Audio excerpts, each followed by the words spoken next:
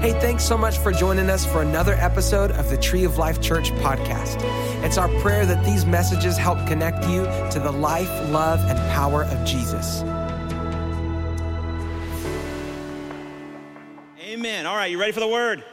Yeah, come on. That's why we meet Psalm 77. Psalm 77. We're in a series we started a couple weeks ago. Pastor Dave kicked it off, did an amazing job, expect the unexpected. And then last week I had a chance to talk about being positioned. And my premise on that, and then this morning along the same lines, is that sometimes faith is our struggle. It's a struggle. And we are faith people, and I think it's because we don't understand faith as it was intended. I think man's made faith complicated, almost like a faith formula or almost like a performance kind of thing. And I don't believe that's what God ever intended, because I'll be honest with you, I find myself in crisis or facing things that I just can't generate the right or enough emotion.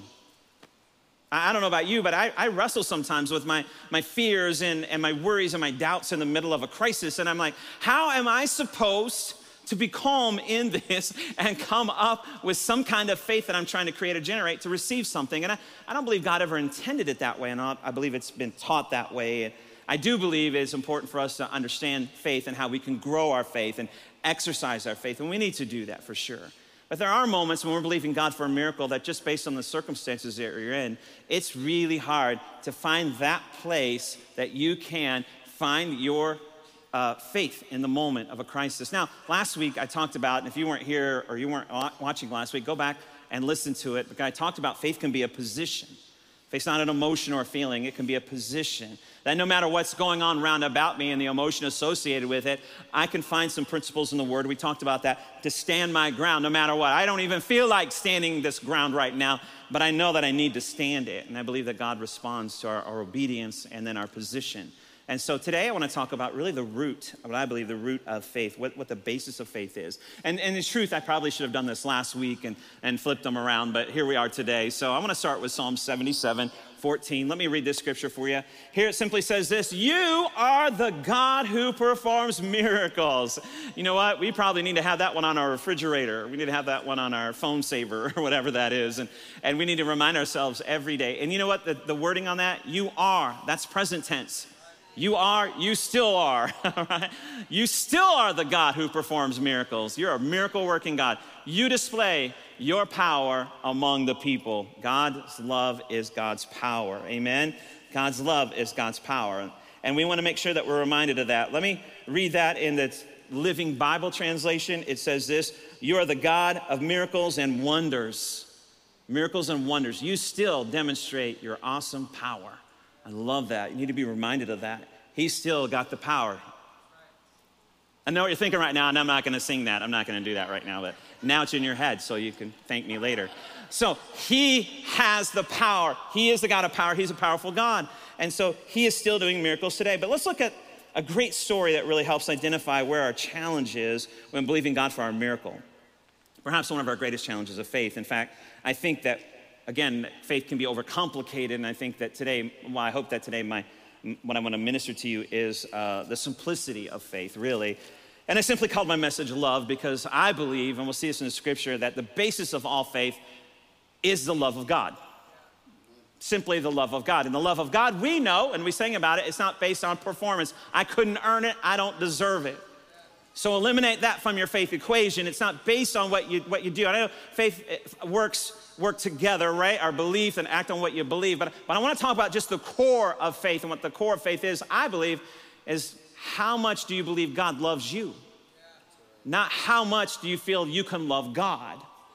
Because the risk in that then is we're now trying to performance-based relationship. And you can't do anything else to make God love you more. He loves you the full amount, full capacity of love. He loves you already. And you can't do anything to make him love you less. So God is love, and the basis of our faith is the fact that God loves us. And we need to build and exercise our faith for sure. And there's things that we can do, and we'll talk about that as we move on in the series. But our struggle is not really if we believe God can do miracles or not. I probably would say if we went around the room and I passed the microphone around the way, everybody had a chance, most of you would never come back. Give me the microphone. But here's what we all would say, I believe God can do miracles. I believe he's the God of the impossible. I believe he can do anything. God can do anything. Nothing's too difficult for him. But I wonder what kind of response we'd get if we pass the microphone around and we ask, do you believe he'll do it for you? And I found out this. I found out in my own life when I'm praying for other people, it seems like I have more faith to pray for somebody else's miracle than to believe for my own. And I don't know why that is. I think there's some reasons. We'll look at that a little bit today. But I want to talk about the core, peeling everything back, all the layers of faith back. What really is it based on? And I believe it's based on how much we believe that God loves us. And after being in ministry, I've been in ministry, I don't know if you know this, for over 29 years. I know what you're thinking. It's like, wow, he didn't even look 29. But it's a miracle. And I've been a senior pastor now for 15 years and 30 days, actually. But who's counting? And 15 years and 30 days. So I've seen a lot. I've done a lot in ministry, and I've sat with a lot of people. I mean, hundreds and hundreds, if not thousands, over the years. And I would come back with this conclusion that the struggle always ends up being, will he do it for me? I mean, I know he can. I know he does. I mean, I know he did it for them. I know he did it for them. I know I did over here, and I heard this one story, and I saw at church, I heard this one thing. But will he do it for me? And I've gone to the hospital, and I prayed for people that have been healed, and I've gone to the hospital and prayed for people that have gone to heaven. But let me say this. Last time I checked, 100% of people in heaven are healed. Right? So Google it. Now, I'm not sure it's there. But it's true that we know on the word of God. We know it's true. It's funny sometimes when I walk into the hospital rooms, that haven't been able to do that some with COVID, so walk in the hospital room, people they've actually said to me, is it really that bad they had to call you? And I want some I know. So I'm just here. I brought the prayer bear and flowers. That's all. Just want to pray for you. I just think that sometimes we just misunderstand the real core and basis of our faith. And I don't understand the who, what, where, when, why, how. Why this person got healed, this person didn't. Instant miracle, progressive miracle, or as you go miracle. I don't know. I'm not an expert on any of that. I don't know. I don't know why some get healed and the miraculous happens, and I don't know why some don't. I've seen all kinds of results. I don't know, but here's what I know. God is a miracle working God, and I will always believe the word of God. I'll always stand on the word of God. I'll always exercise my faith. I'll always speak the word. I'll always trust God. But we struggle with doubt. We struggle with doubt. So let's deal with doubt this morning. And so now let's turn to Mark 4, 35 through 41. One of my favorite passages of scripture. I love this passage. And actually getting ready for this morning, there's some things that I believe that the Holy Spirit just dropped on my heart. Not like new revelation, but maybe I've been emphasizing some of the things, but there's another emphasis today I want to share with you in light of what we're talking about. And let me start Mark 4, 35. That day when evening came, he said to his disciples, let's go to the other side. Leaving the crowd behind after he just had these huge crusades, if you will. And the Bible says everyone that he prayed for got healed. They all received their healing. Let's go to the other side. They went across. They took him along just as he was in the boat. There were other boats with him. A furious squall came up. The waves broke over the boat so that it was nearly swamped. Jesus was in the stern, sleeping on a cushion. The disciples woke him and said to him, "Teacher, don't you care if we drown?" He got up, rebuked the wind, and said to the waves, "Quiet, be still." Then the wind died down, and it was completely calm. He said to his disciples, listen to these two questions. Why are you so afraid? Do you still not have any faith? They were terrified and asked each other, who is this? Even the wind and the waves obey him. Now, they were on a mission. Jesus said, let's go to the other side. He had a purpose to do that. There was people waiting for their miracle on the other side. A storm came up, and they found themselves in the midst of a crisis. They're facing the storm. It says they woke Jesus up. Can I say this? It's never bad to wake Jesus up. And having said that, if I'm going to be theologically correct, he's never really sleeping. But I think we've put him to sleep. We've put him to bed, right? Sometimes within us. And something in us needs to awaken to the life, love, and power of Jesus. Because he's always there and always working. Especially in a crisis, it's time to wake that which is dormant in you, the power and authority of Jesus in you. And so basically they woke up the power and authority of Jesus, if you will, in their boat. Let's just look at it that way. And they wake him up and they ask him a question. Don't you care if we drown? Don't you care if we drown? And then Jesus responded the way we hate when people respond this way. They ask him, don't you care if we drown? And he asks them two questions. You don't answer my question with another question. No, Jesus, you're missing it. Don't you care if we drown? It's simple, yes or no? And they're like, and Jesus is like this, well, why are you so afraid? You still have no faith.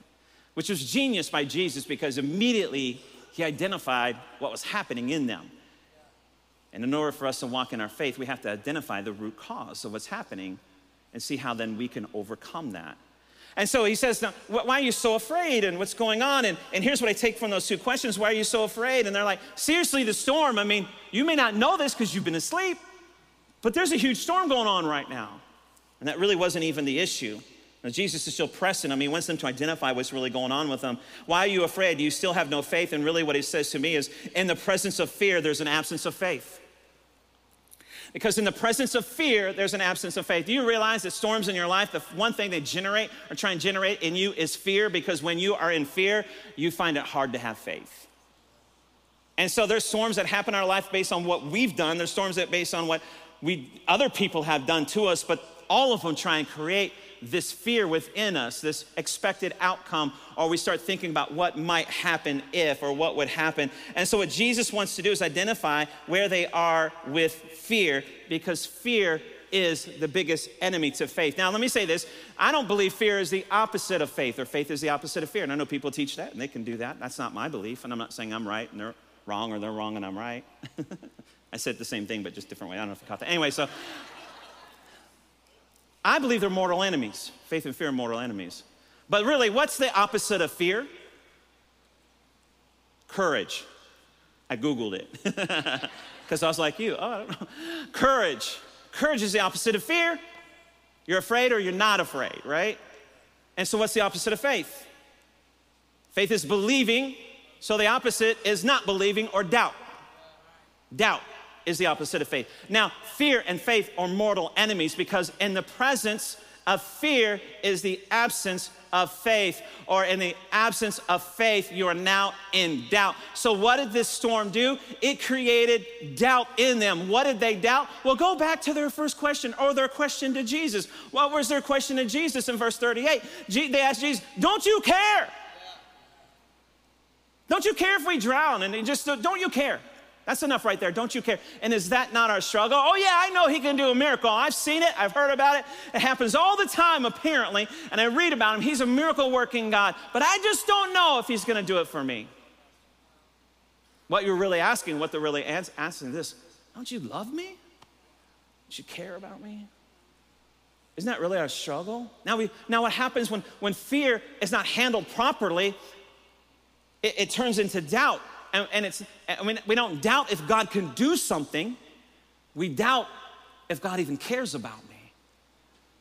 And all of a sudden, now we're asking questions we really had never wrestled with before, maybe. Because when we gave our heart to Jesus, we know that he loved us so much. John 3:16, for God so loved the world that he gave his only begotten son. How do we know he loved us so much? Because he paid with his son the ultimate price for a relationship with you, even though you didn't deserve it and you could never earn it. His great love said, I love you so much, I'm gonna go ahead and do this. And all of a sudden, a storm comes, which brings fear because of an unexpected outcome. And now all of a sudden, it's not that we don't believe that God can do a miracle. We wonder, does he even care about me anymore? And so when you peel all the layers of faith away, I believe your and my faith is based on how much do we believe that God loves us. But I think typically here's how we respond. Our faith is based on how much we believe we love God. And can I tell you, if you're trying to generate a greater love for God in the middle of your storm, forget about it. Because in the middle of overwhelming circumstances, bad reports, things that happen unexpectedly, we struggle with our ability to even think straight, much less try and generate, if you will, or create or conjure up as if we could, a greater love for God in the moment. But if we don't deal with fear properly, then it will ultimately lead us to doubt, which is the opposite of faith. And so I think it's important as we look at the story, as they're wrestling with don't you care? They're not even wrestling anymore with the storm or the dynamics or the circumstances surrounding them all of a sudden. And what we have to see happen here is the first thing we need to do when we find ourselves in a crisis is we have to identify where we are with fear.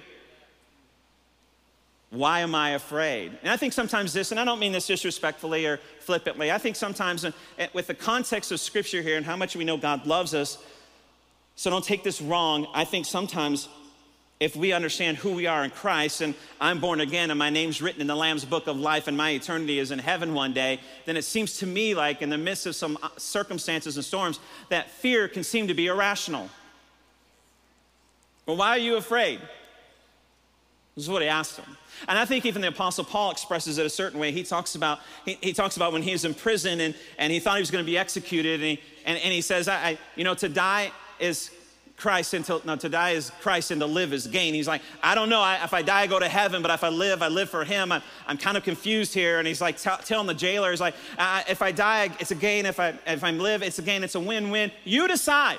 I can't decide. That's how he kind of thought about fear. It's almost like flip a coin. It'd almost be like flip a coin. If it's heads, take mine. If it's tails, I'm hightailing out of here, right? I don't know. Flip the drachma. I don't know. But so he's like, I remember one time I have 2 daughters, and they always hate when they use them as illustrations, as you can tell. I don't care. And no, I'm just kidding. So I'm not going to use their names, but you got a 50-50 chance of figuring out who it is. I got 2.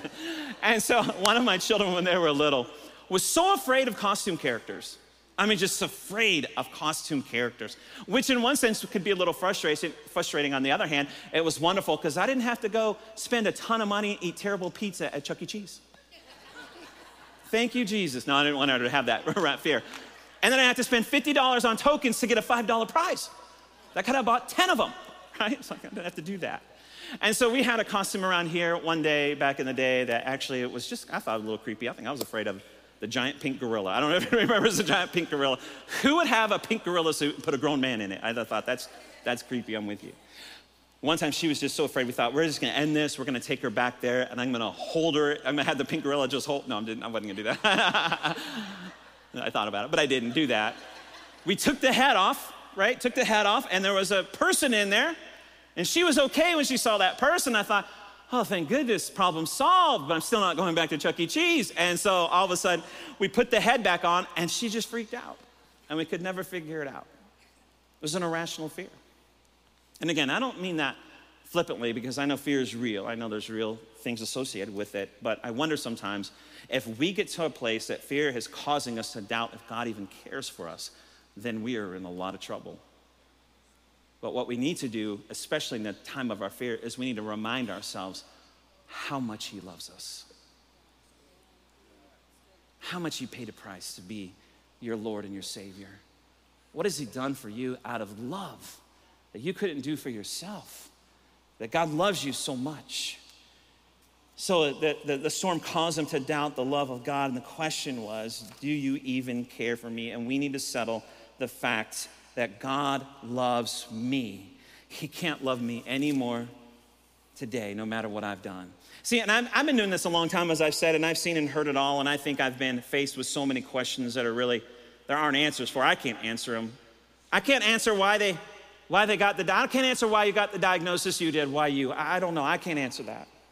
I can't answer why the person ran the red light. I can't answer why they drove drunk that night on the same road. I can't answer that. I can't answer why you lost your job and somebody else didn't. I can't answer that. I can't answer why this happened or why they left you or didn't leave you or why your kids are on drugs. I can't answer any of that. I don't know. And there's so many things I can't answer, so many questions. And ultimately it comes down, does he care? And I can answer that question. Yes, he cares. I don't know about anything else. I'm not an expert on those things, but let me tell you this, I'm an expert on the love of God, and God loves you so much so that he gave his son to die for you. I don't know about anything else. And let me say this, we try and wrestle and we need to grow and we need to educate ourselves and all those things. I agree with all that, but you know what? We probably need to spend more time looking at how much God loves us instead of the circumstances. Well, if I just do that, and I just do this, I just do that. I get it. Do what the doctor tells you to do. I get it. Do what you're supposed to do. I get it. But you know where you should invest the majority of your time? You're reminding yourself through God's word and through worship and praise and through messages and through small groups and through godly relationships, and be reminded and hear it and put the That's My God CD on over and over again and feed your spirit, man. And what you need to do is you need to hear more and more and more of how much God loves me. Be an expert on how much God loves you. And then share that with other people, how much God loves them. Because our faith is based on the fact of how much do you believe that God loves you? Not how much do you believe that you can love God. And we can all love God more. We can all love God more. All of us, all the time, every day, we can love God more. And how much is enough? Is it humanly possible to love him the maximum capacity on the earth? No, because we're human. and we have faults and shortcomings when we get to heaven one day. And we need to grow in our love for God and listen and do the things we just said. But you know what we need to do? We need to settle the fact and read more and learn more on how much God loves me, no matter what I do, no matter what I've done. The more you settle he loves you, the more you read about it, the more you sing about it, the more you hear about it, the more you're in the presence of it, the more you tell other people, the more you feel it, it builds your faith. My faith is built the more I hear about how much God loves me. That builds my faith. And it builds our courage to face the storm. And the more courage we have, the less fear we have, the less fear we have, the less doubt we have, and the less doubt we have, the more faith we have. This old song, I love the old song, kind of into the old hymns, and it's kind of popped in my head. Because he lives, I can face tomorrow. I'm not gonna sing that one for you either, but all fear is gone. Amen. Because he lives, because he loves. Knowing how much he cares for you is the key to overcoming your fear. And overcoming your fear is the key to faith. It's not in your notes, but 1 John 4:18, there is no fear in love. It says perfect love drives out fear. Perfect love drives out fear. Is perfect love possible from an imperfect human? I think not. There's only one place I think then perfect love can come from, and that is the perfect one. And the more you press into the perfect love of the perfect one, it drives out fear. I don't have to combat fear in a sense of more knowledge and understanding. I don't think those are bad things. But how I combat fear is I press into the perfect love of God. And I remind myself how much he loves me, how much he loves me. And it builds my faith. Take a look at Romans 8:35, 37 through 39. Who shall separate us from the love of Christ? Is there any power great enough to separate us from the love of Christ? Shall trouble, hardship, persecution, famine, nakedness, danger, sword? No. In all these things we are more than conquerors. How? Through him who loved us. You mean him who's the powerful miracle working God? Because of his power we're more than conquerors? No. The powerful God who can do anything and overcome all that stuff because he's so powerful? No. We're more than conquerors through what? His love. His love is the key to overcoming and power, knowing how much and settling that fact that he loves you. Verse 38, for I am convinced, and that's what we need, that neither death nor life, angels or demons, the present or the future, nor any powers, neither height nor depth nor anything else in all creation will be able to separate us from the love of God. The power, you mean the power of God? Because he's so powerful? No, the love of God. Because the power is because of the love. He shows himself powerful because he loves. So we focus on trying to engage the power of God or trying to find a way to get the power of God to work on our behalf. And if we can do this formula for the power of God to be on display or the power of God to intervene, no, that's not it. If we can understand more how much he loves us, the power is there out of his love to perform the miracle and things that you need in your life. Because he loves us. Because he loves us. That's God's love. If you settle the fact that he loves you no matter what, then wind blow, waves beat against my boat, rain fall, all you want. I don't know how I'm gonna make it, but I know he loves me. I don't know when this is gonna be over, but I know he loves me. I don't know, but I know he loves me. So either I'm gonna get to the other side of my storm here on the earth, or I'm gonna get to the other side of eternity because my name's written in the Lamb's book of life. Because God so loved the world that he gave his only begotten son, that whosoever would believe in him would not perish but have everlasting life. No matter what, he loves me. I'll leave the outcome up to him. I'll trust him with that. I'm just gonna settle on the fact that he loves me no matter what happens. I think in the story, the disciples, however, get a bad rap. It seems like Jesus just comes and scolds them, right? What's wrong with you, right? And I think it's interesting because I think it's maybe a little unfair. I don't believe it that way, but people that do, I think it's a little unfair on them because they're human just like you and me. And they walked with Jesus, and they walked with him, and they saw some things before this story. They saw a lot of things happen. They saw healings. They saw Jesus lay hands, and it says, and they were all recovered. They all were healed. They saw right before the storm, they saw demons being cast out and people being set free from that. They saw a widow woman's son raised from the dead right before the storm was silenced. And I think we got to cut them some slack because they're facing something they've never seen before. They saw all those things, but they've never seen like a storm, a nature storm. And they didn't know what to do because they were only looking at their past experiences. And isn't it true that today we're facing things we've never faced before? And I don't know, am I facing something I've never faced before? I don't know, how am I going to generate the faith for that? And I think, again, then we're missing something. I think settling the fact that God loves you no matter what you're experiencing or what may come in the future, you just settle the fact that God loves you no matter what comes my way. Because we're facing things that people in generations before us never faced. My grandparents never had to face the coronavirus. My grandparents, back in that day, it was, there weren't the issues that we see today. A divorce wasn't an issue like it is today. Dealing with violent kids back in that day was not like it is today. And can I tell you, there's a couple reasons why that happens. I think number one is because we don't spank kids anymore, but that's just me. You take that however you want to take that. My dad believed in sparing the rod, spoiling child, right? I got my share, and I also believe there weren't all the violent video games, there weren't all the violent movies, there weren't all the violent TV shows, there weren't all the violent things happening in today's world. And who knows what the future holds? I have no idea. There wasn't all the gun violence. There wasn't the global pandemics that we see today. There's new diseases all the time, right? The coronavirus wasn't heard of, but not before long. The coronavirus wasn't around, and now new things are coming. That's a new disease, new things coming out, new Delta variant, and I don't know, is there going to be a new Beta variant, Theta variant, Gamma, Slamma, Jamma? I don't know. It's like, I don't know. I don't even know my Greek alphabet, obviously. I don't know what's new to come and how I'm going to deal with that, if you will, the natural. But I know even then, God loves me. New disease, it doesn't change. God loves me. New situation, new economy, new administration, doesn't change. God loves me. New culture, new job, doesn't change. God loves me. Does not change. Does not change. We live in a fallen, broken world. We're fallen, broken people facing storms we've never faced before. How are we going to handle that, navigate it? And I'll be honest with you, I'm not an expert. I'm not an expert on that stuff.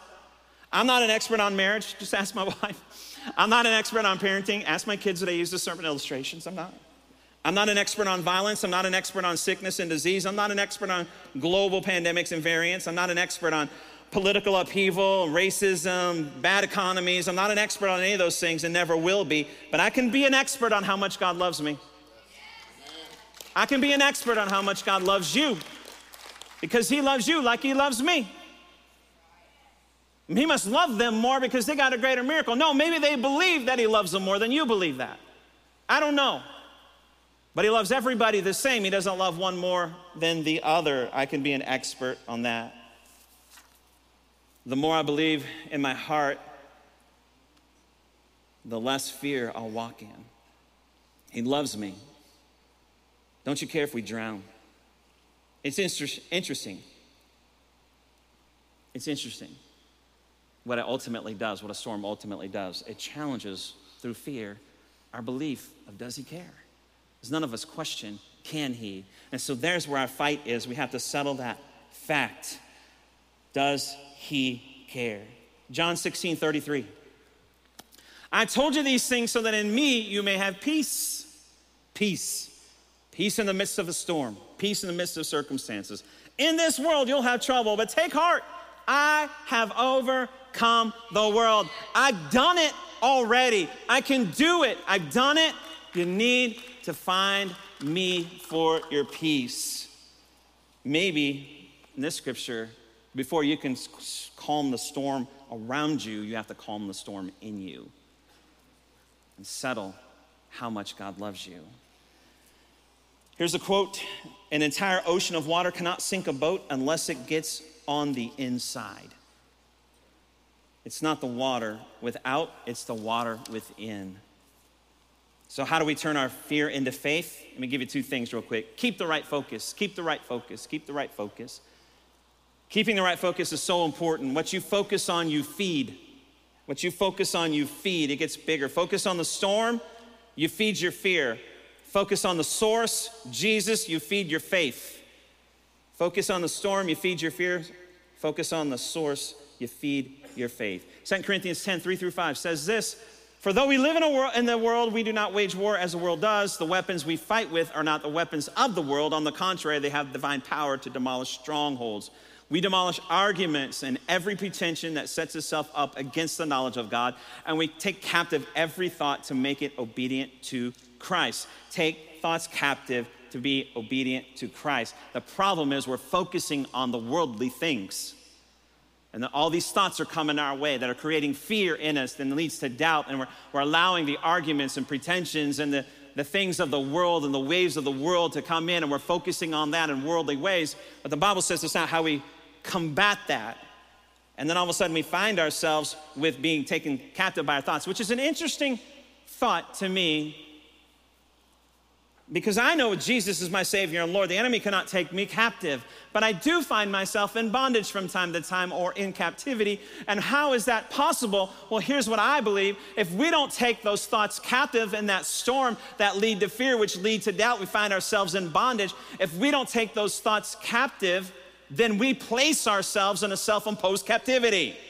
If I forget how much he loves me, then I can easily slip into a self-imposed captivity, because now I focus on the storms around me and I focus on the worldly way to solve them. But my way out of my self-imposed captivity through fear is to find out again or remind myself how much he loves me. And the moment I come back to that place that God loves me no matter what, I find freedom from the bondage of fear.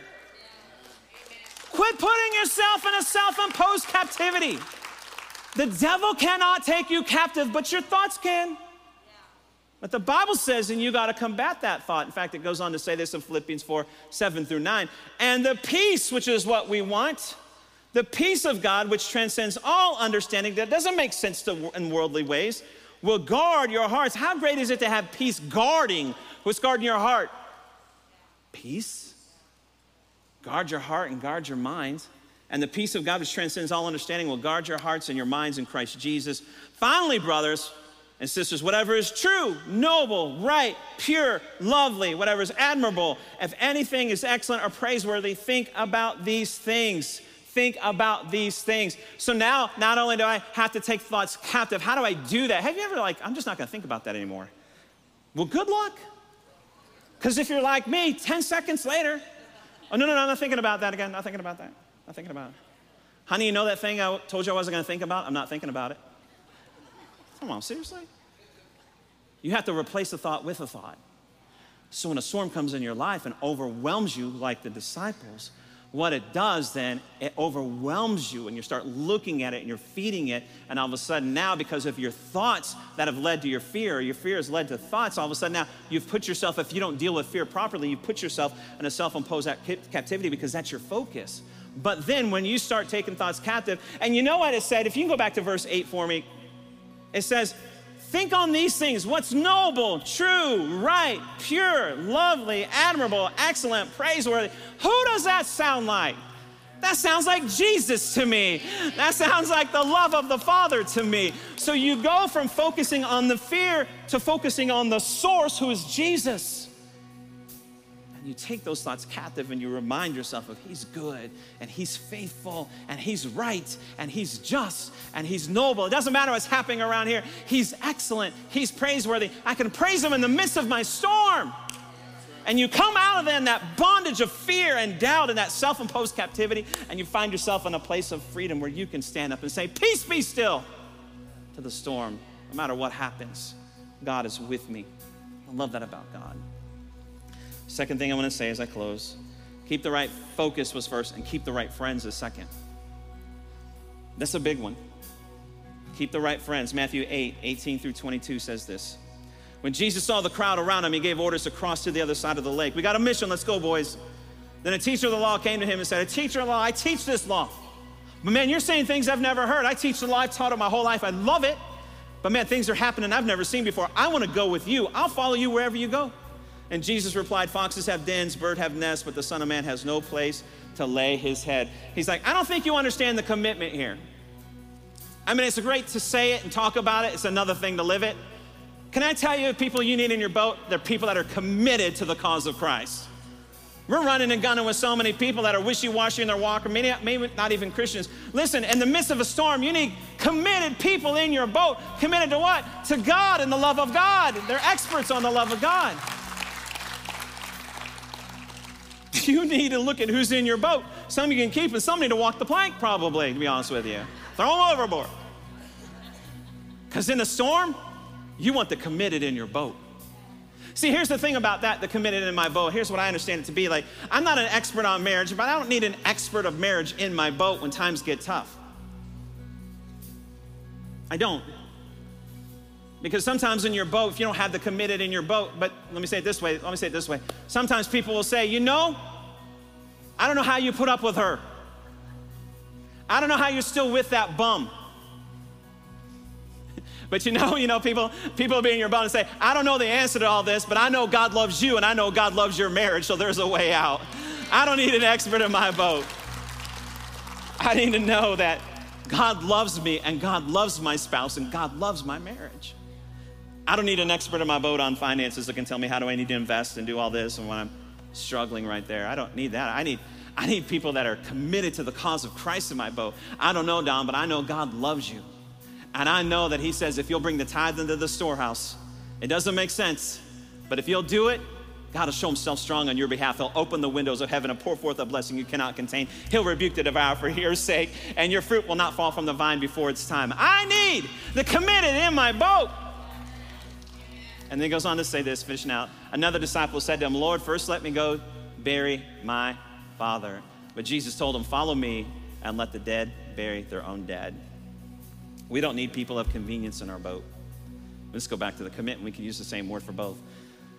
We need to look at who's in our boat, because who's in your boat will help determine your response in the midst of a storm. Who you're running with. That's why small groups are so huge. You build relationships with committed. That's why serving is so huge, because you build relationships with those that are committed. You need to have the committed, and you need to have, let me say this about the second one, let the dead bury the dead. You need to have people in your boat that have the right priority.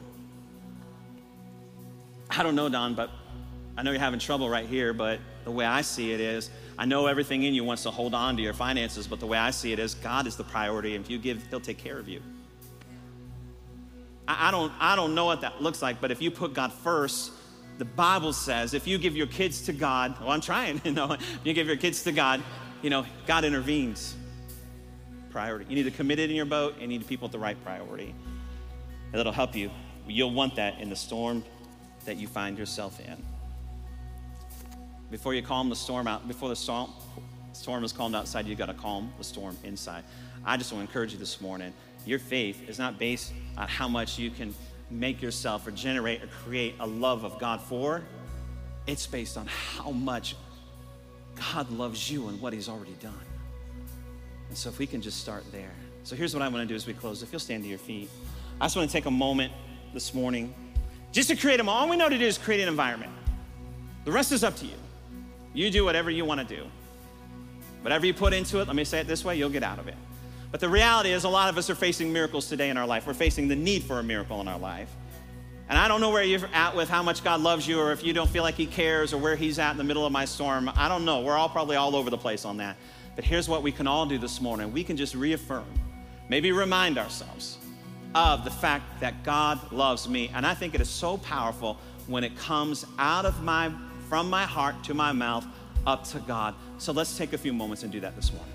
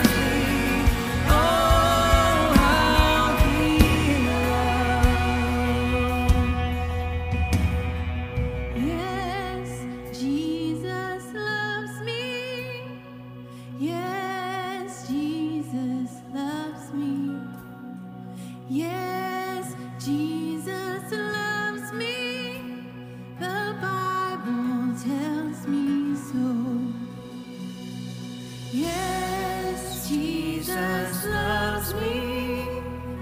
Yes, Jesus loves me. Yes, Jesus loves me. The Bible tells me so. Do you believe that today? Do you believe he loves you today? He loves you so much. You know, I asked him this morning to sing that kids song. I don't know, learned it in kids' church. And I think the important thing about that was maybe, just maybe, we need to go back to that place of childlike faith. You know what's so powerful about childlike faith? They don't have all the things of the world that have influenced them and infiltrated their mind. They're not wrestling with all the storms or the baggage or the hurts or the experiences. They just know that God is good and he loves them. And if they know that and will hold on to that as they grow up, then they can overcome any storm in their life. But I also felt it was so important for you to hear you sing it out of your own mouth. Hopefully loud enough so your ears heard it and it dropped down into your heart. Yes, Jesus loves you. Thanks again for joining us this week. We pray that this message encouraged and inspired you. If you want to find out how you can be a part of Tree of Life, just go to our website, treeoflifechurch.org. Don't forget to subscribe to this podcast and share it with a friend.